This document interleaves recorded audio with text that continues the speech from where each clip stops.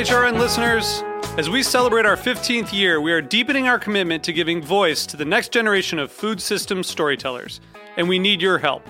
Our internship and fellowship programs help activate new possibilities for underrepresented and underestimated young people through experiential journalism, audio engineering, and production training.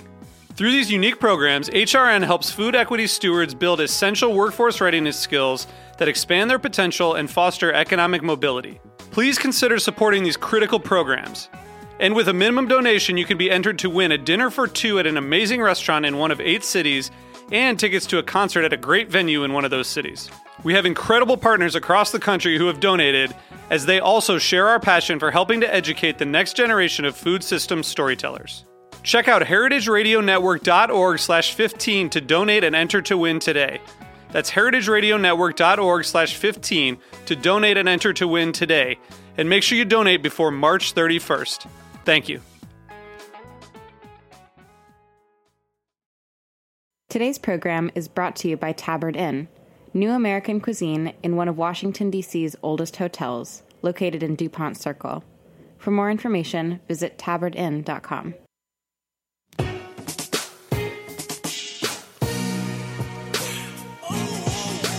Thank you for listening to Heritage Radio Network.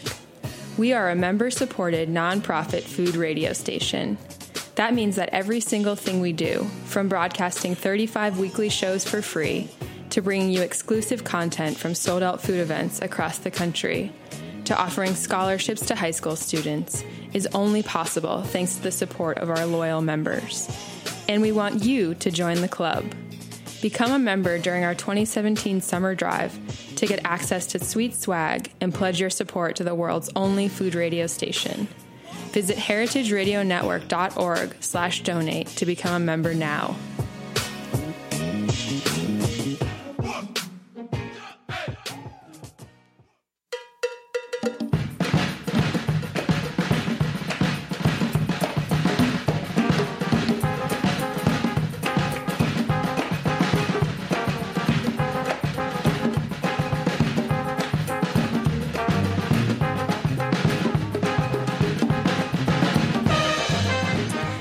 Hello, welcome to All in the Industry on Heritage Radio Network.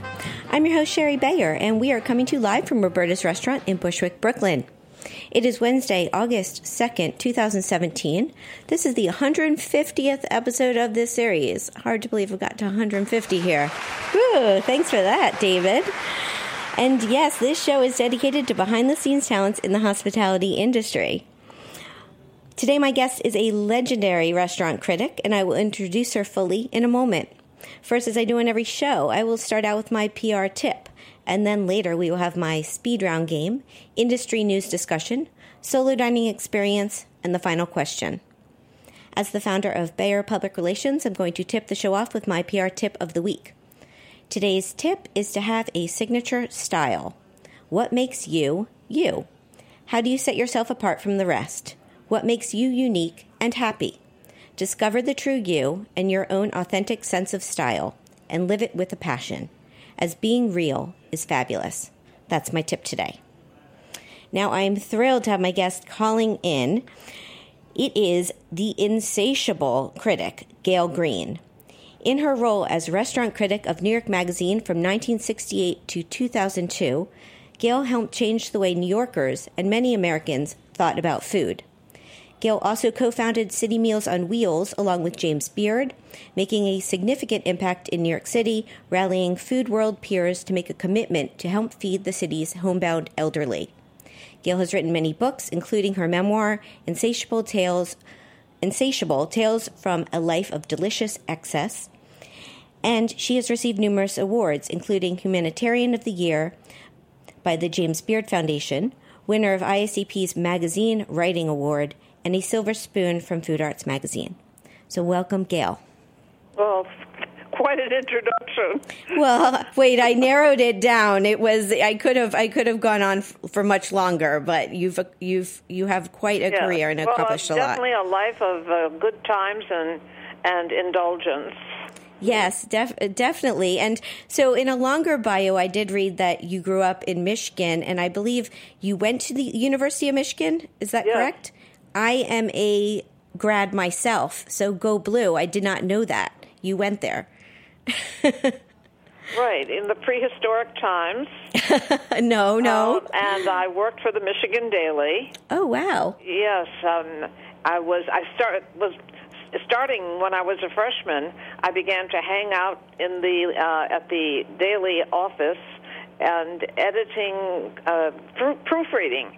I wasn't even on the staff. Nobody knew who I was or what I was doing, but I wanted to be involved, so I proofread, and then ultimately, when I was eligible to go on staff, I became a reporter and then an editor. Oh, so it began back in college. That's awesome. Well, it actually began in high school. Okay. Yes, we had a high school newspaper, and I was a reporter. I decided to do a story on the boy with the green hair. I decided to find out how our high school would react if someone came to class with green hair. So I dyed my hair green, and they went insane. I got sent home, of course. It was a wonderful little story, and I guess I just became...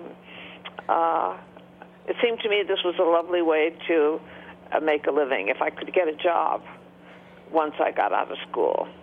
Right. So what did you do once you graduated? Did you move right to New York and seek jobs? No, I wasn't in New York. I was in Detroit. Okay. I was grew up in Detroit. My family lived outside of Detroit, and I came to New York every 3-day weekend and tried to get a job, and it was very discouraging. No jobs for women at Time Inc. or the many newspapers that I tried. Finally, I heard that the New York Post would give a 1-week tryout to anybody, and that's how they staffed the paper during summer vacations when their people were taking time off. So I came in, and they said, "Sure, you can come. You could come for a week. You can have a tryout for a week." So I unfortunately had not worked long enough at that point for UPI in Detroit, so I quit and went to New York for my 1-week tryout. Wow! And then what happened after the 1 week was up? Well, they liked my work. I got some front page stories. They asked me to stay for a 2-week tryout and then for a month tryout. At the end of the month, they said, "Okay, now we're going to give you 3 months." I said, "No, I'm not going to take a 3-month tryout. If you don't want to hire me now, I'm going to go to Italy because the men are wonderful, and I'm going to spend the rest of my life in Italy." I love how you think. Okay. I never got to spend that much time in Italy again, although I did go often with my husband and occasionally wrote about it for New York Magazine. Which is a great segue into how did you get involved with New York Magazine? And you did not initially start, I don't believe, as the food reporter. So how did you get into writing about food and becoming the reviewer? Well, I was always interested in food and restaurants. I was the brave eater in my family, where there were a bunch of little, sort of very timid eaters. And my husband and I, Don Forst, the newspaper man, went occasionally. We heard about 3-star restaurants. We didn't know anything about it, but we heard there was such a thing as a 3-star Michelin restaurant, and we headed for La Pyramide near Lyon in the town of Vienne. We had the most extraordinary dinner, and when we staggered out of that restaurant, leaning into each other to go back to the residence, I thought to myself, I have to find a way to finance meals like this. It was 45 francs, if you can imagine. I think that's $7 at that time. Okay. 45 francs, and of course we had some wine. One bottle was $1, and then we had a half bottle that was 20. The sommelier almost fainted when somebody ordered a expensive wine like that. So that was it. I was looking for places to sell articles so I could finance my passion here. And Don was very much in love with eating out, too. We would go, whenever we saved enough money, we would go to great restaurants in New York. Our favorite was the Café Chauveron. You probably haven't heard about it. I mean, who remembers? Now I have. But anyway, on my website, I have a wonderful piece on the Café Chauveron and about those early days. Actually, writing for New York came much later because New York didn't start until 1968, and we were already addicted. Café Chauveron as Love Object. I published that in September 1969. I'm going to go to your site right after this show is over and read that because I'm very curious. And you, I was eating around, and I was a cook. I took cooking classes, and somehow Clay Felker. I guess I went to Clay Felker to sell him an article on Henri Soulet, the famous chef, little 5 foot by 5 feet wide, 5 feet high, the famous owner of Le Pavillon. It was the greatest restaurant in New York at the time. Craig Claiborne was mad about it. Wexman, I'm sorry, I can't think of his first name, had written a whole book about the Pavillon. And I decided that I would try to write a story and sell it.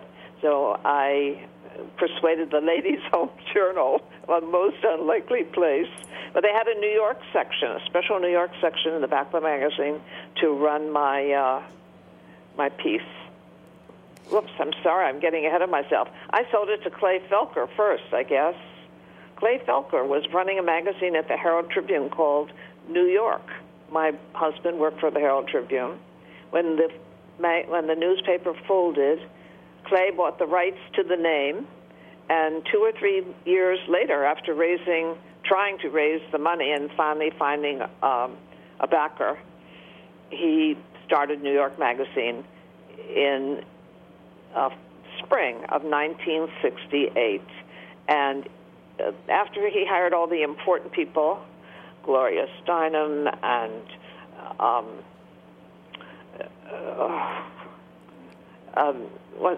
Jimmy Breslin and all the name people that Gay Talese, all the name people that were, and Tom Wolfe, that were writing incredible pieces at that time. They started in Esquire, where Clay knew them, and he brought a lot of those great writers to New York Magazine. And finally, in the middle of the summer, he began to think about a food writer, and he called.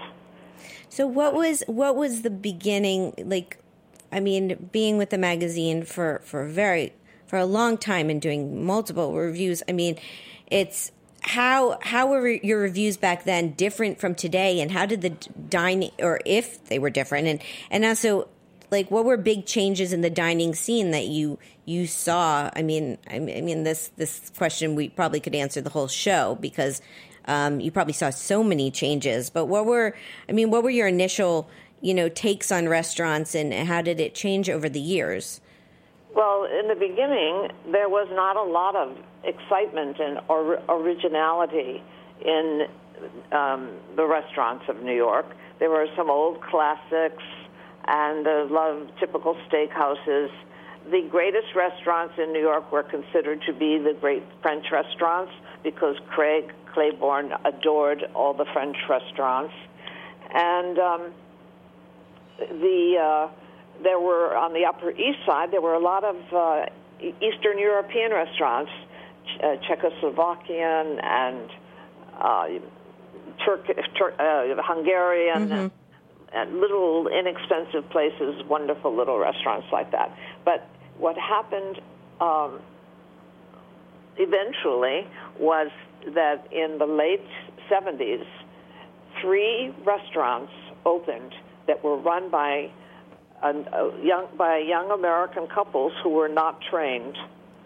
And they were the Quilted Giraffe by Barry and Susan Wine, Chanterelle by you know who, right, and the Dodin Bouffon by a couple who had a restaurant in Boston, the Pritzkers, Bobby and Karen Pritzker. And they were, all three of them, fabulous and different. They didn't use the crummy French rolls that the great French restaurants used because they had to buy something French. They used real bread that they got in Hoboken. And all three of them actually tried to be French because that was the thing at that time, was to be a great French restaurant. And it just changed the way we thought about food. It got many people interested and excited about food. It suggested that it was a good thing to be a chef, and it was okay to. It wasn't exactly a blue-collar job. It was, if your son said he was going to the Culinary Institute, you didn't commit suicide. It was almost as good as if he was going to Harvard. Right. So that was the beginning of people's awareness, and it began to build, and New York Magazine had a crucial role in making people aware of what theater eating in New York restaurants could be. Yes. I'm thinking, so that was the change. Yeah, that was David Waltuck. It just came to me. Right, David and Karen Waltuck. So when you were reviewing, did you always try to be anonymous? Did you? Oh, yes. When Clay Felker offered me the job, I said no. I couldn't afford to write for New York Magazine. They were paying nothing compared to the incredible fees I was getting from Cosmopolitan and Ladies' Home Journal. But I said then when finally he said how people were fighting to become the New York Magazine restaurant critic so they could charge all their meals to the magazine, I thought, oh, my God, what a concept. Okay, I accepted. But I made him promise that we would have all the same rules as Craig Claiborne, a minimum of 3 visits, that we would always pay the bill, and that we would be anonymous. And he agreed. Whatever, he said, of course. How difficult? So that was it. And for quite a while, I didn't reveal in any of my reviews that I was a woman because there was quite a prejudice against women. Craig, being a male critic, was obviously, the godfather and so important, and, set a tone. So I was trying not to even be anonymous in that way. And it was only in 1974 when my darling husband and I decided we couldn't stay together any longer, that I thought, gee, here's a chance to advertise. So I did an article about a French restaurant where I imagined that I saw all kinds of wonderful illicit couples having lunch and dinner, and I revealed that I was a woman and hoped for the best. So, was there a big reaction from it when people found out you were a woman? No, at that point, New York Magazine was so important and so influential. And people were very excited about this new form of reviewing restaurants. That it was it was too. I couldn't be destroyed at that point. Right. They were already very. I had a huge following. Clay Felker used to come back from lunch and tell me what people were saying about my reviews. He was really thrilled. He loved writers and he loved writing.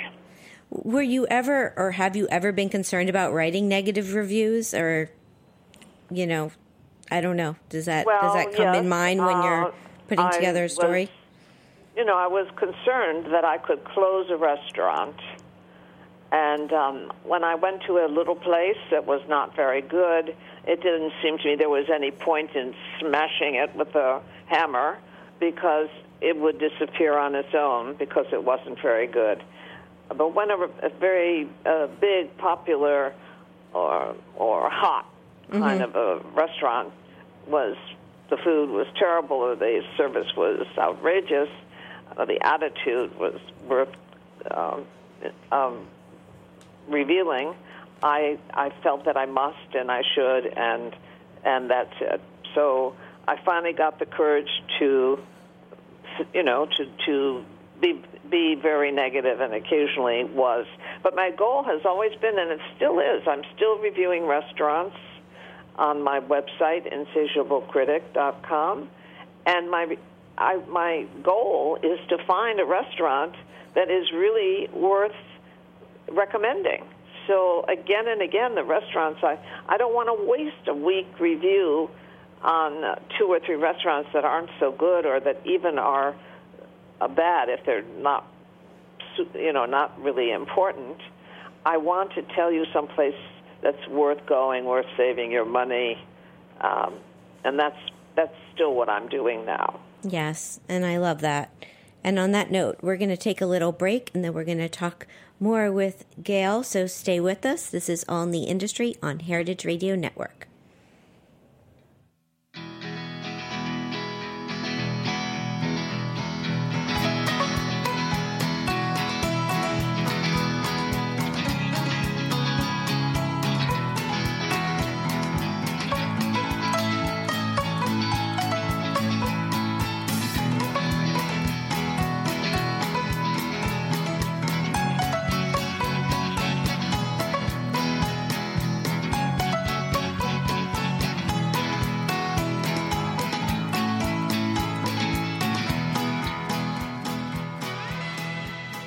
The following program has been brought to you by Tabard Inn.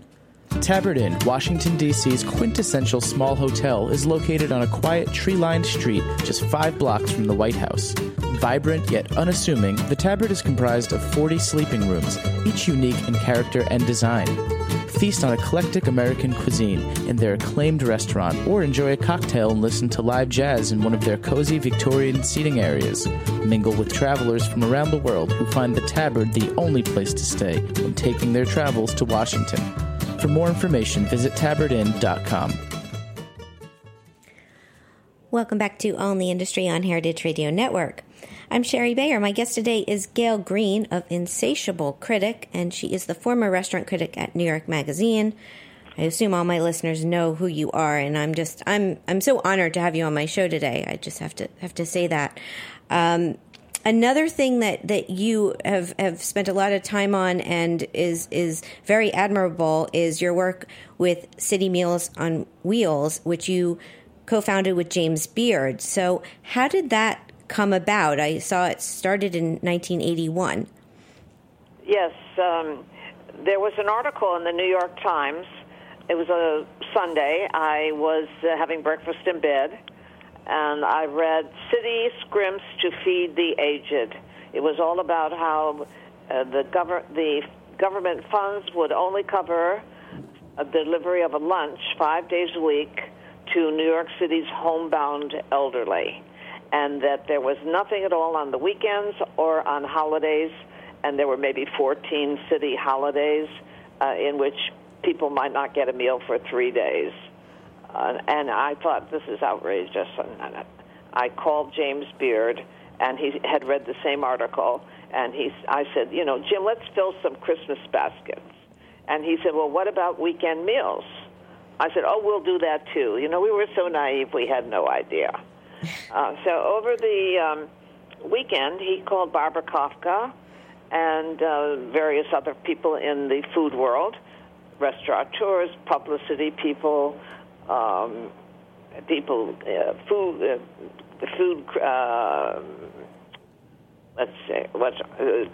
Food Society members. We both got on the phone, and over the weekend we raised $35,000.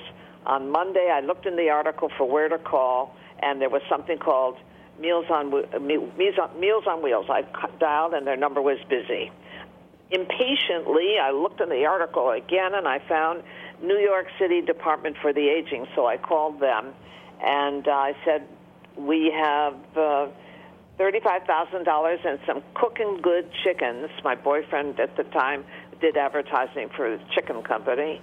I said, we want all this money to go just for meals, because there had been a scandal recently about money being raised at a cancer benefit in which the benefit cost more than the money they raised.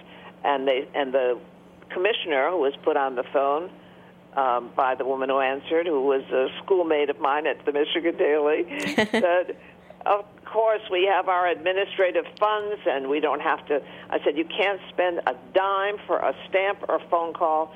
Every penny must go just for meals. You have to promise. She said, I promise. There's no problem. We have administrative funds. So that weekend, they did a Christmas meal for 6,000 people. Wow, it's incredible. And we were so moved by what we had done that we decided to organize and continue. And, of course, they were a little nonplussed. They couldn't even cash our checks. They didn't have the capacity in a city office to cash a private check. But they had someone working there called Marcia Stein, and she took the checks to one of the centers, and they gave her the money, and she told the mayor, Koch, she said, Mayor Koch, I want you to know what's happening, and because this isn't even legal. And he said, take their money. So they took our money, and we organized, and they had a friends board, and we did events. And the first event, I think, raised $50,000. Today, we have a couple events where we raise almost $1 million, and our total is $19 million a year to feed. I think we have 18,500 homebound elderly now, and we are bringing them meals 7 days a week. Sometimes there's a double-up meal delivered on Friday or Saturday, and holidays. Some holidays they get meals delivered. Other holidays they get boxes of meals equivalent to a weekend of meals. Or in the winter we send emergency packages of the equivalent of 10 meals that they can have food in the house in case there's a storm and their delivery person can't get through. It's amazing, and I know you have very notable chefs involved, like Danielle Ballou, going door to door, and also your annual events that I'm familiar with. I know you have the Chef's Tribute at Rockefeller Center and a Power Lunch you do, and it's just as it's developed and grown over the years, and such incredible. Yes, well, we work. started with chefs on our board. Mm-hmm. Charlie Palmer and Drew Nieporent are on our board, and David Rockwell is on our board. Other, the food world people. Many of those people on our board brought us other chefs. When Danielle came on, Danielle has been actually working for City Meals almost since the beginning, since he came to New York, doing events, closing the restaurant to do a party, giving a table for our corporate dine-out. And he was elected to be the co-president of City Meals on Wheels with Bob Grimes. And he's created something called the Chef's Culinary Council. They get together to produce events about food and sustainable fish and other subjects of interest to food world people. And he has also interested dozens and dozens of chefs in doing a meal, maybe 200 lunches, which are delivered to a particular neighborhood near the restaurant, or in Brooklyn, or in Harlem, depending on where the particular group of people is, or where the chef is located. And the chef goes out then with 10 or 12 meals, 20 meals, and delivers in person and meets the people that we're feeding. And when they actually come to meet these people, it is so touching and so moving to see how grateful they are and the way they live and how much it means. Or maybe some of them just to have a person in their home. Well, I used to be a cook, someone will say, or I was an artist. I did PR. I never thought I would that I would be unable to go down the steps. Yeah, no, it's so really Danielle wonderful. has been really inspiring for many other chefs. She's been a very creative president of City Meals. Now, we've just grown and grown, and the volunteers have grown. We have many volunteers who deliver on the weekends, every single weekend. They come with their children, and they deliver. Children go too. And we have a young professional group, which is very active. We consider they're going to be our board members any minute. Yes, shout out to Lauren Bloomberg. I know a friend of mine, and I know she's your friend too, and works on that. So. Yes, she and her husband have both been very active. Yeah, no, and terrific. Of course, Restaurant Associates has been doing that event in Rockefeller Center Garden for 31 or 2 years, and Nick Valenti, every year it becomes more expensive to close the restaurants and donate that space and time. And his daughter has been very active also on the young professionals. So it's exciting to see. And people, the reason that New Yorkers, I think, responded was the idea that it was doable. Mm-hmm. We were not going to create pie in the sky or cure a disease. We were just going to deliver a lunch to somebody on your block, invisible because they don't get out anymore. Right. And the fact that every dollar you give goes only for meals has also been very, as I told the commissioner, not a dime for a stamp or a phone call. We raise our administrative funds separately, and every dollar you, the public, gives, or every ticket you buy, that money goes only for creating and delivering the meals. Yeah, no, and much credit to you for founding the organization and staying with it all these years. It's really quite impressive and inspiring. And well, nobody can say I'm not obsessive. No, they can't. Okay, we need to take another break, but before we do, I want to ask you my question from my last guest. So on episode 149, I had on Evan Sung. He's a prominent food, lifestyle, and travel photographer. His work is amazing. So his question is, you've seen a lot of changes in the restaurant world, and sometimes it's easy to think about the good old days and how things might have been better before, such as noise level and comfort. But there are things that you see in restaurants these days. But are there things in restaurants that you see these days that you applaud, such as new developments that you think are really great compared to the past? Well, I think that the continuing creativity of chefs and the different complexity of some restaurants, the return to simplicity at times, and then the continued generosity to the community. Restaurants owners and chefs seem to me particularly to be extremely community-spirited. All of that is, I consider, to be wonderful developments. Yeah, I like that answer a lot. And on that note, we're going to take another break, and then we're going to come back and play my speed round game and talk some industry news. So stay with us. This is All in the Industry on Heritage Radio Network.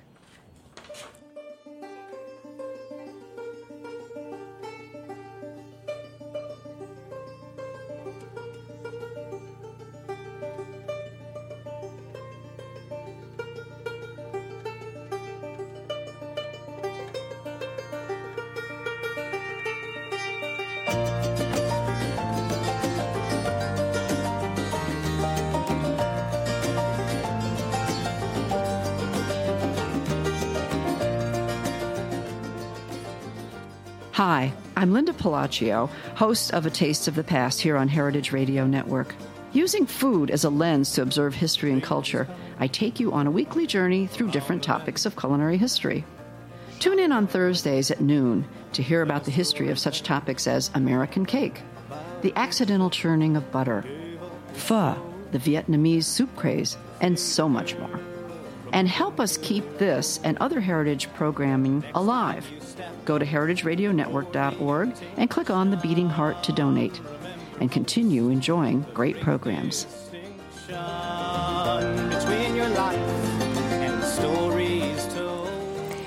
And we're back. This is All in the Industry on Heritage Radio Network. I'm Sherry Bayer. My guest today is Insatiable critic Gael Greene. It's time for my speed round game.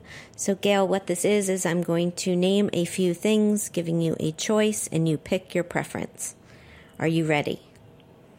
Pick my preference. Such as chocolate or vanilla. That's an example. Chocolate. Okay. That was a test. Good job.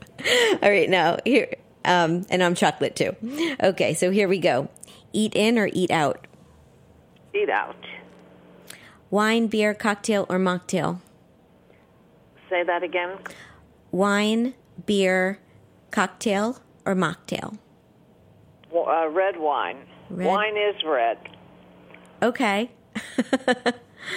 How about tasting menu or a la carte? A la carte. I'm tired of tasting menus at the moment. Yeah, okay. How about small plates or large plates? It doesn't matter. Whatever it is, I would love to share with everyone at the table and have more plates. I love it. Communal table or chef's counter? I like chef's counter a lot because it's fun to watch them work. Yeah, I agree. Tipping or all-inclusive charge? Tipping.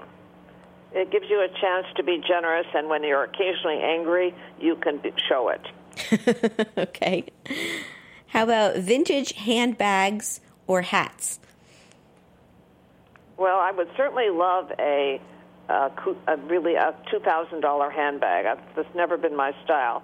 But I have a collection of antique evening bags that I have been selling on Etsy. So that was my madness. Well, I follow you on Twitter, and I see you consistently post about selling these bags. I'm thinking, you have a lot of bags. Right. I had no idea how many I had till I started selling them on Etsy. And then I started opening more drawers and adding on. But I think I don't know actually if it would really be that wonderful to have a Gucci bag or what are these? Jane, what's her name bag? Because they're very militant looking. They're giant and they're heavy, and I think they're too heavy for most women to carry. Right. I like a clutch bag actually that goes under your arm, and I love having more and more and more. So if they're not too expensive, that's wonderful too. Oh, hats. Yeah. Well, yes. Well, I don't wear hats in restaurants because if I did, people might think it was me. But I did love having hats for bad hair days when I was growing up and when I was first in New York before I became a restaurant critic. And, of course, I have a collection of hats that I wear to hide my face when photographers are taking pictures. Over the years as a critic, I felt it wasn't right to expose your face, and to be anonymous as long as possible was my goal. Yeah, well, you're known for. I think you're known for both. You're known for your bags and your hats. Nobody has ever recognized me by a bag. No, but now on online maybe. But yeah, the hat is definitely a signature style of yours. Right. So, okay, here are a few more. How about fried peanut butter and banana sandwich? Love it or hate it? Well, how do you know that would be my thing? I don't know. I read your book. Oh, right. I just tweeted that. I was reading about butter on a bun in the New York food section today. Oh. Something I've never eaten in my entire life. But I do love peanut butter, bacon, and banana on a toasted half of a bagel. That would be a great treat. Yeah, and I was thinking of the Elvis story, or stories that maybe you have. So I know it's known as being his favorite. Okay, two more. Well, you want to say that Elvis, who featured briefly in my life in a flamboyant way, was also a great lover of peanut butter. And if you want to know the story, you can get Insatiable, Tales from a Life of Delicious Excess, and find out how it happened that I was the only woman in the hotel room when Elvis came in between shows in Detroit, Michigan. Yes, people go buy the book. Lucky, I guess. Very lucky. Okay, 2 more. Cheese plate or dessert? Cheesecake or dessert? Cheese plate. Oh, cheese plate or dessert. Well, I don't know. I think I would certainly love a cheese plate, but I don't want to give up dessert.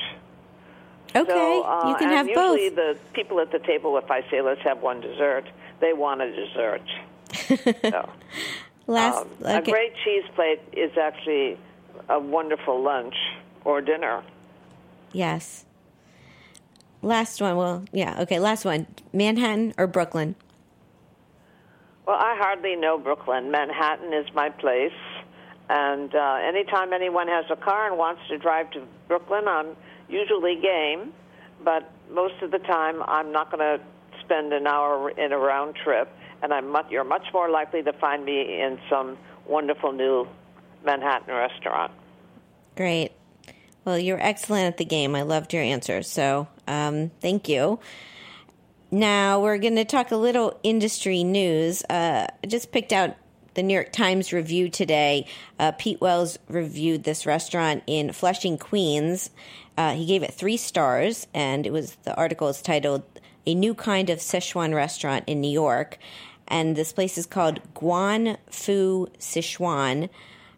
I never heard of it until I read this review. I think it sounds amazing. I don't know how he discovered it.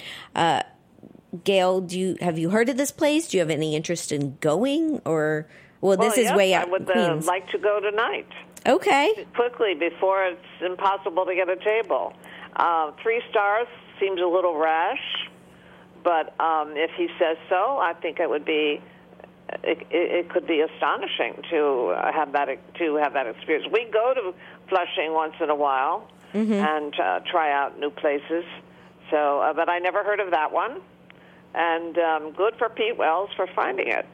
Yeah. So, do you tend to go?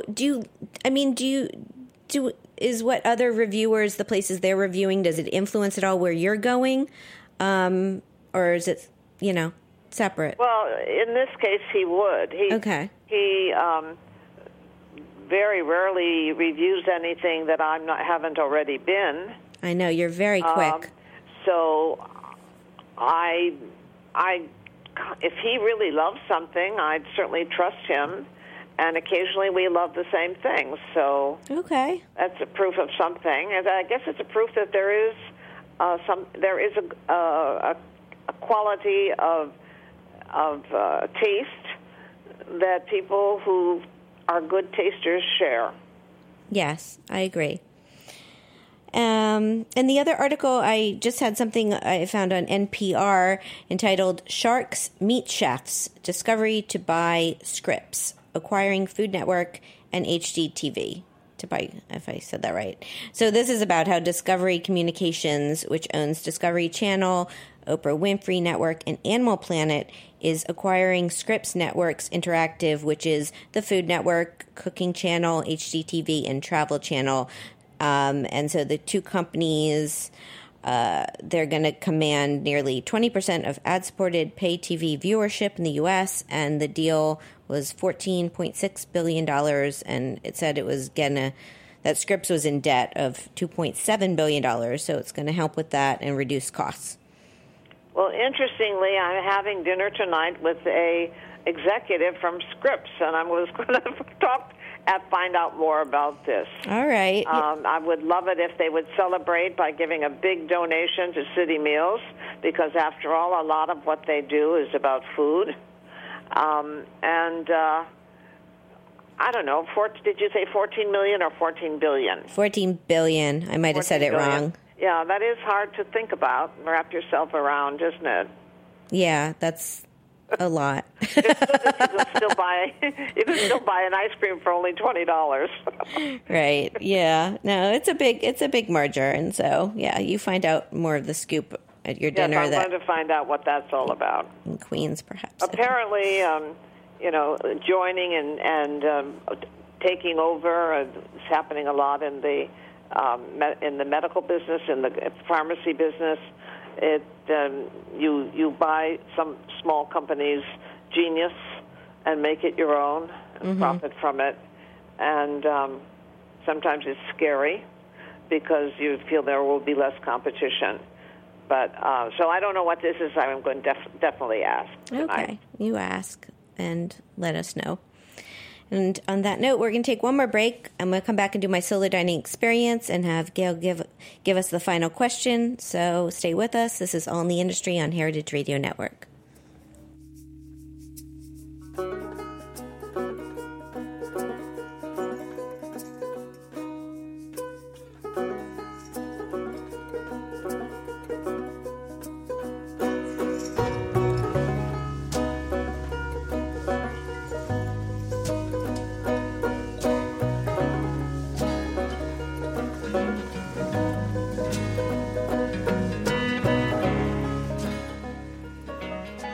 Hey, like what you hear?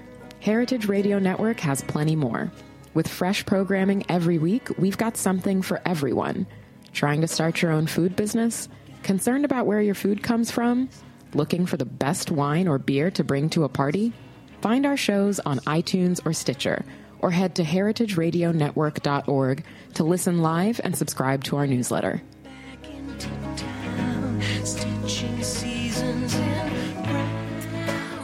Welcome back to All in the Industry on Heritage Radio Network.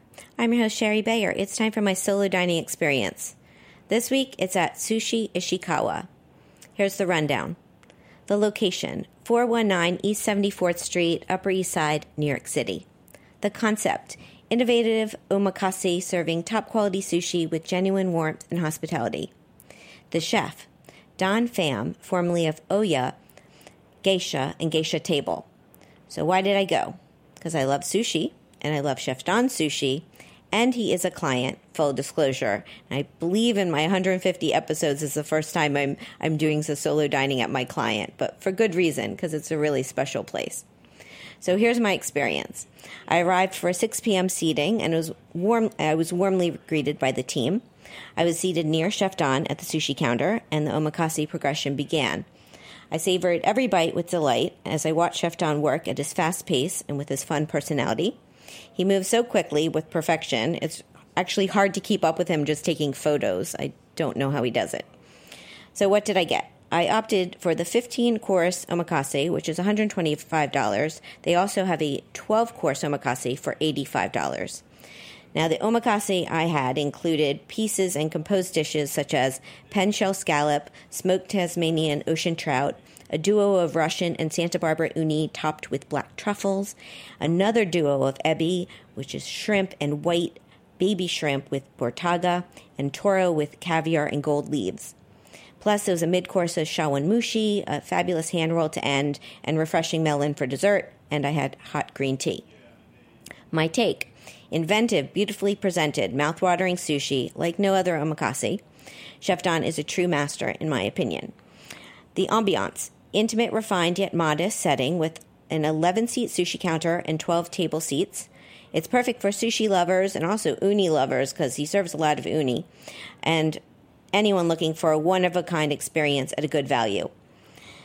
Interesting tidbit. So Sushi Ishikawa is Chef Don's first restaurant as owner, and he named it after his dear friend and fellow sushi chef. Chef Don is Vietnamese, and he uses some native ingredients to make house-made sauces, such as Kampachi Viet. And my guest today, Gael Greene, wrote a stellar review on her experience at Sushi Ishikawa, and you can check it out on her website, Insatiable Critic. And she has a photo there of a woman who was licking a bowl of uni trio with Osestra caviar and talked about it because it was so good. This woman was not going to miss any part of it. So, personal fun fact, I had met Chef Don several years ago when I did the opening PR for Geisha Table, which is part of Serafina Restaurant Group, and that was an intimate Japanese izakaya and sushi restaurant on the Upper West Side, and he was the chef there. So the cost of the meal is $125, not including tax or gratuity. I was comped as a guest, but as I say next, would I go back? Yes, and I would be happy to pay for it anytime. The website is ishikawa.nyc.com. So Gail, yeah, I know you had a nice experience there as well. Well, I hope that when people are looking up my Ishikawa experience, they'll discover that I have on my website also a huge collection of vintage articles from New York Magazine. If you're wanting to know about what it was like and the snob restaurants in 1970 or the Four Seasons for the first time I wrote about it, all those, there have been more than a couple of hundred vintage articles on Gems. my website. Yeah, no, there's a Really lot in fun. your website. I love reading those old pieces myself, wondering, how was I so funny then? Oh, you're such an amazing writer. I don't know how you week after week pull these stories together and all the details, and you're exquisite. Your writing, and I think from then to now, nothing's changed. So thank you. You're welcome. So it's time for the final question. So next week, my guest is Jason Wright. He is the founder of J. Wright Design, which is a New York-based graphic and web design studio for industries including restaurants and hospitality. So some of Jason's clients are Morimoto, and he works with John Fraser at Nick's and Dovetail, and he also works with the Culinary Institute of America. So Gail, what would you like to ask Jason? Well, I'd like to know if he can enjoy food and where he would go in a place that is shabby looking and not fabulous, and he had nothing to do with. What would that place be? Great. I will ask. I like that question. And on that note, that's the end of the show. So thank you so much for joining me, and congratulations on your amazing career. It's really inspiring and just very impressive. Well, thank you, and thank you for letting everyone know more about City Meals, and that I'm still alive and eating. You're eating definitely and loving it. You're had definitely some great discoveries in the last month, and they're all on my website. Yeah, and I noted it a little before, but you are very quick with new restaurants. I think you get your reviews out, but you beat everyone else time and time again. Well, I try to do occasionally when I do a review, it's at least 2 or 3 visits. But many of my articles are first impressions because I'm so excited about a new place that I want others to know and go there and keep it alive. Yes, well, that's wonderful. So thank you again for joining me today. I will let people know how to find you. So my guest today has been Gael Greene, the Insatiable critic and former restaurant critic at New York Magazine. Gail is also the co-founder of City Meals on Wheels with James Beard. Her website is insatiable-critic.com. Her Twitter is at Gael Greene. That's GaelGreene, and Instagram, Insatiable Critic. You can find me at Sherry Bayer, at Bayer PR, at All Industry. My Facebook page is All in the Industry. My websites are BayerPublicRelations.com and SherryBayer.com. And all of our shows are archived at heritageradionetwork.org and on iTunes and Stitcher. Thanks again to my guest, Gail, and today to my show's engineer, David. I'm Sherry Bayer. Happy 150 episodes, and thank you for being part of All in the Industry. Bye.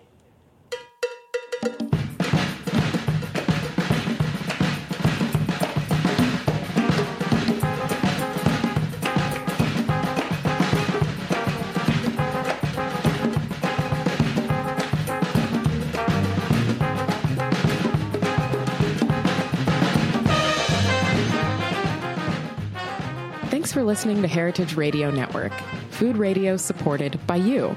For our freshest content and to hear about exclusive events, subscribe to our newsletter. Enter your email at the bottom of our website, heritageradionetwork.org. Connect with us on Facebook, Instagram, and Twitter at heritage_radio. Heritage Radio Network is a nonprofit organization driving conversations to make the world a better, fairer, more delicious place. And we couldn't do it without support from listeners like you. Want to be a part of the food world's most innovative community? Rate the shows you like, tell your friends, and please join our community by becoming a member. Just click on the beating heart at the top right of our homepage. Thanks for listening.